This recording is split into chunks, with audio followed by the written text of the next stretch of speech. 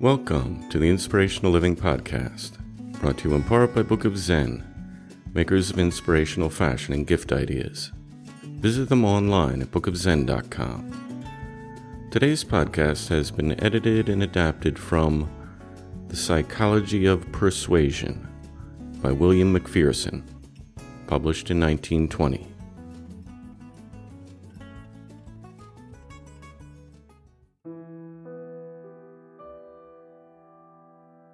Humanity has been described as a reasoning animal, and everyone likes to think that the description applies to them.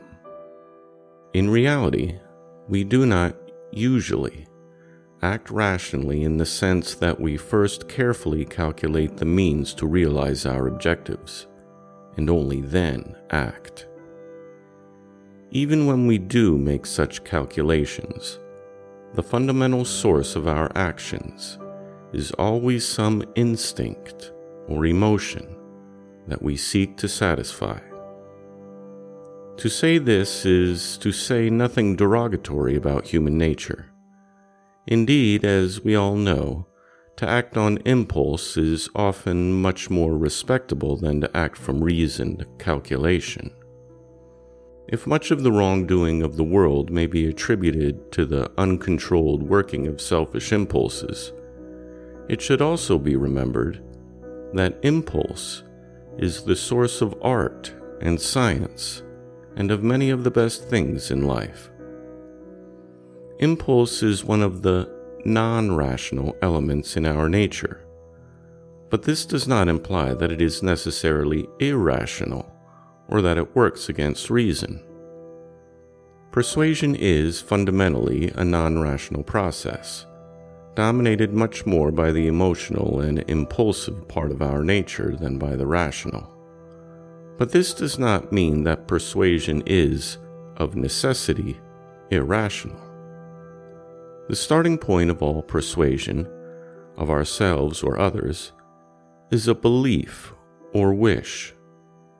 Holding a certain belief or desiring that a certain course of action shall be pursued, we set out to justify our belief and the conduct that it implies.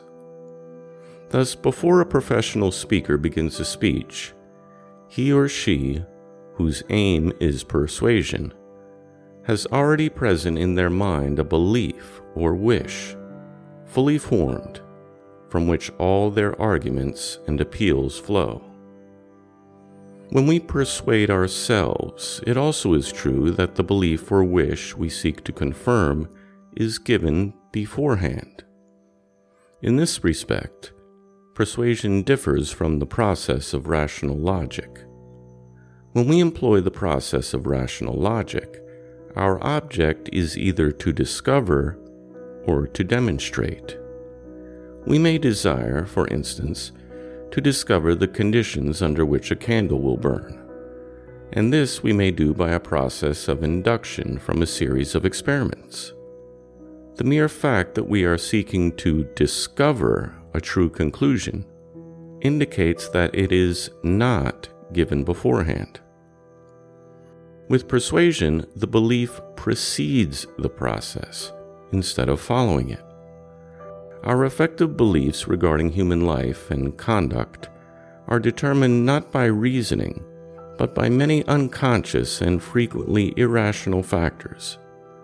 We believe because we wish to believe, so that we may satisfy our instincts and emotions and sentiments, because our environment, experiences, and education have made certain beliefs seem necessary. In self-persuasion, the belief from which the process starts is often held by us unconsciously, having its origin in many remote factors. In the persuasion of others, we begin with a conscious belief, and the subsequent process is a conscious, deliberate, and more or less systematic attempt to impress our belief on others. In both cases, our purpose is to gain approval, our own or that of other people, for beliefs or wishes already formed and accepted by us. Our beliefs and wishes from which the process of persuasion starts, depend mainly on the emotional elements in our nature. The motive force that compels us to action is always some instinct, tendency, emotion, sentiment, or passion. We accept a belief or wish and act so that it may be realized, primarily with a view to satisfying some aspect of our emotional nature. Take, for instance, the case of a person who, their country being at war, wishes to volunteer for service in the military. Underlying this wish may be one or several emotional tendencies.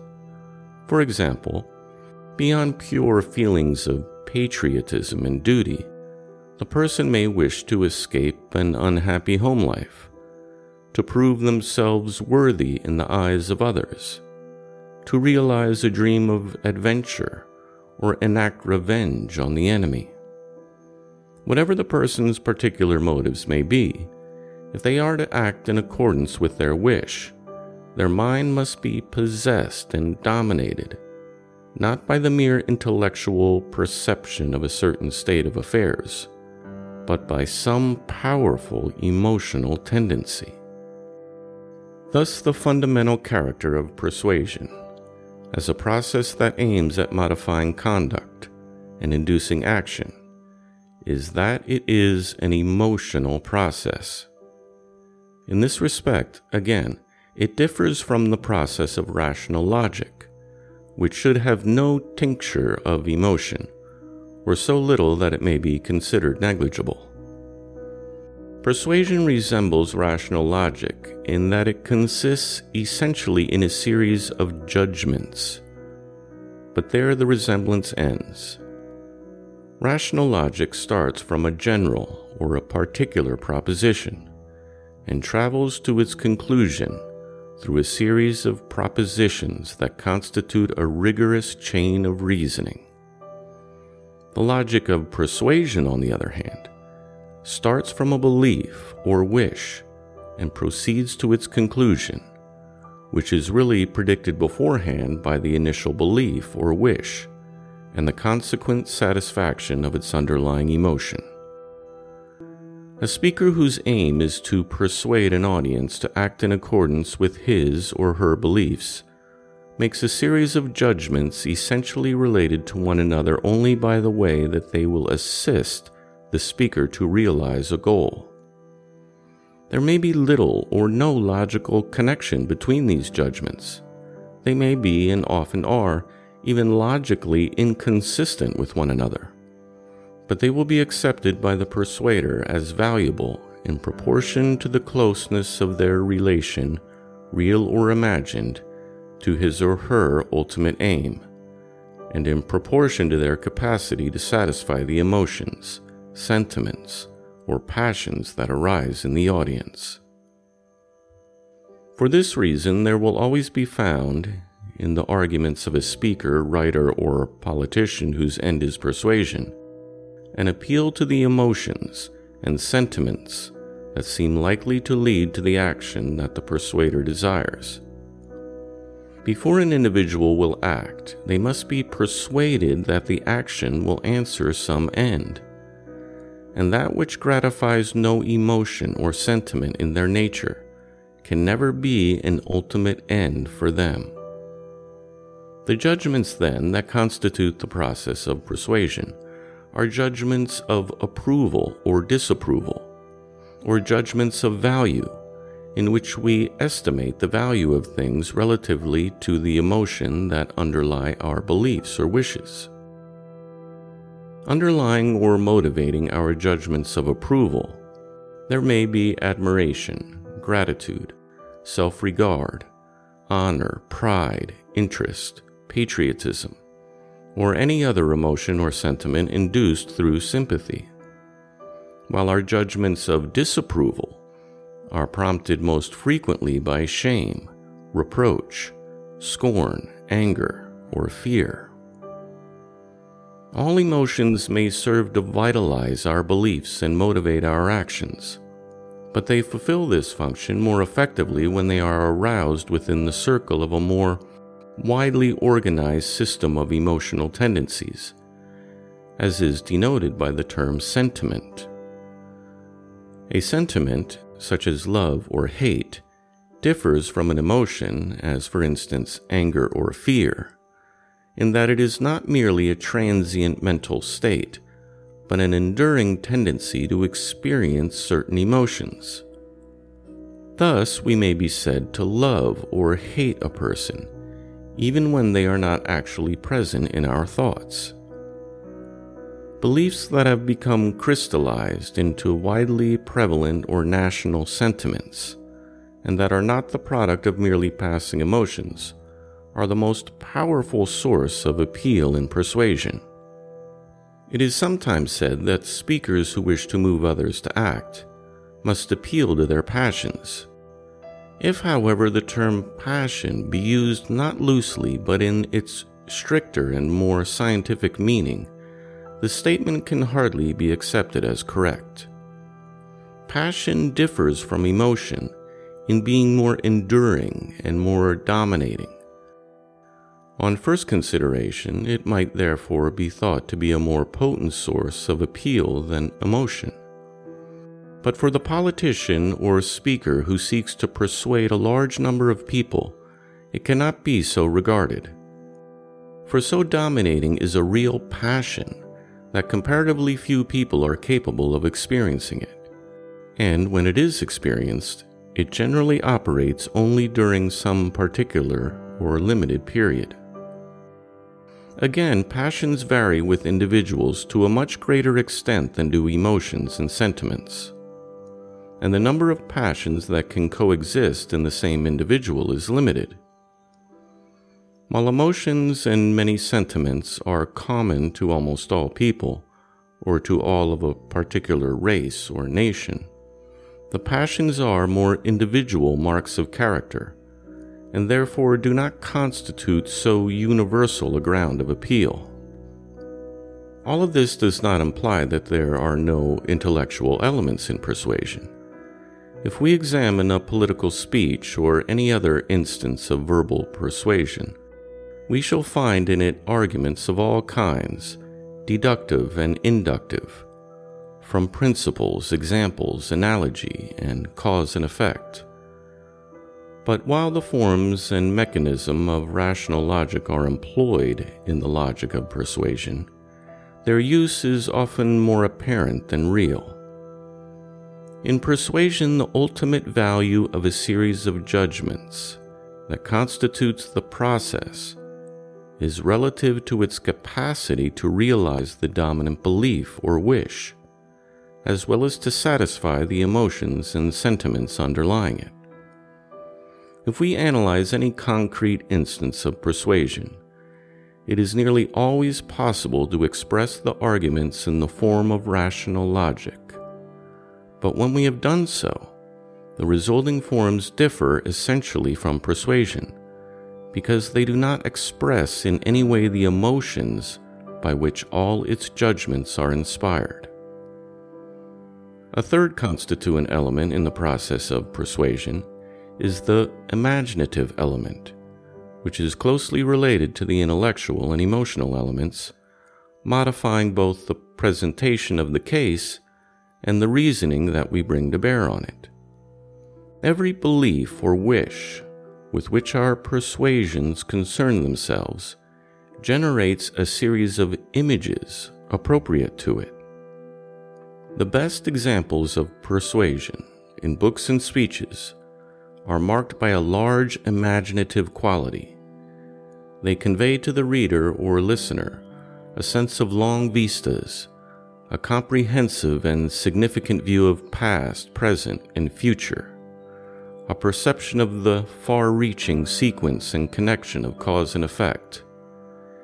And the imagination works in conjunction not only with the intellect, but also with the emotions, which it enlivens and strengthens. The situation that we frame or describe need not be actually present. If we imagine it as being either likely to occur or possible to realize, it may be powerful to excite in ourselves or others curiosity, exhilaration, hope, fear, or anger. For this emotional result to occur, the consequences involved in the situation need not affect us personally. By depicting vividly the consequences for others, we may arouse pity, resentment, or moral indignation, and so persuade ourselves and our listeners or readers to a particular course of action. Vice versa, our emotional tendencies react on the imagination. The fearful person, seeing or thinking they see danger approaching, invents means to ward off or stop it. So, in persuasion, the emotions by which we are animated draw out our creative activity and stimulate us to the discovery and invention of the means to gratify them. The intellectual, emotional, and imaginative factors of persuasion therefore work together. By a characteristic interplay and the organic fusion of the three, true persuasion is constituted. As a creative and organic process, it implies a unifying principle, and the principle that unifies persuasion is the ultimate goal that we seek to realize. Lastly, let us recognize that persuasion is a process that can easily become degenerate and perverted, one that can be used to exploit our neighbors and serve exclusively our own self-interests. The misleading persuader invokes the aid of arguments that he or she knows to be flimsy and specious. They drag in illustrations and images merely to attract and allure, or to turn the listener's attention from the point at issue. Like ignoble politicians, they disguise unfavorable or unpleasant facts with their rhetoric. They fling ridicule at their opponents, so that they may stimulate the unconscious desire of the audience to feel superior. They appeal flamboyantly to emotions that are not inherent in the subject matter, and represent situations and events falsely, in order that they may arouse the emotions favorable to their purpose. The deceptive persuader plays especially upon the listener's more selfish impulses and desires, which to a large extent includes their vanity, their greed, their hopes and suspicions, and their fears. But before we rush to judge such persuaders too harshly, we need to admit that there is something of them in all of us. Most speakers, however honest they may be, and however strongly convinced of the rightness of their cause, even if they should disdain to employ any of the other arts of false persuasion, unconsciously feel, and may probably act upon, the impulse to attain their ends, at least by some adroit cajolery or flattery. It should be added that this impulse often has its origin not in merely achieving a desired objective, but in a kindly feeling and in the desire to be on good terms with others. We may therefore rightly distinguish between this and deliberate or elaborately sustained attempts to exploit the mental weaknesses and defects of others. Our persuasion of other people should rest on the same grounds as those we use to persuade ourselves to be stronger, kinder, wiser, and more loving. Disdaining to employ any arguments, any images, any ideas, or to appeal to any emotions that we have not first appealed strongly to ourselves. If we do this, our attitude will at least be sincere and uplifting, even if our conclusions may be untrue.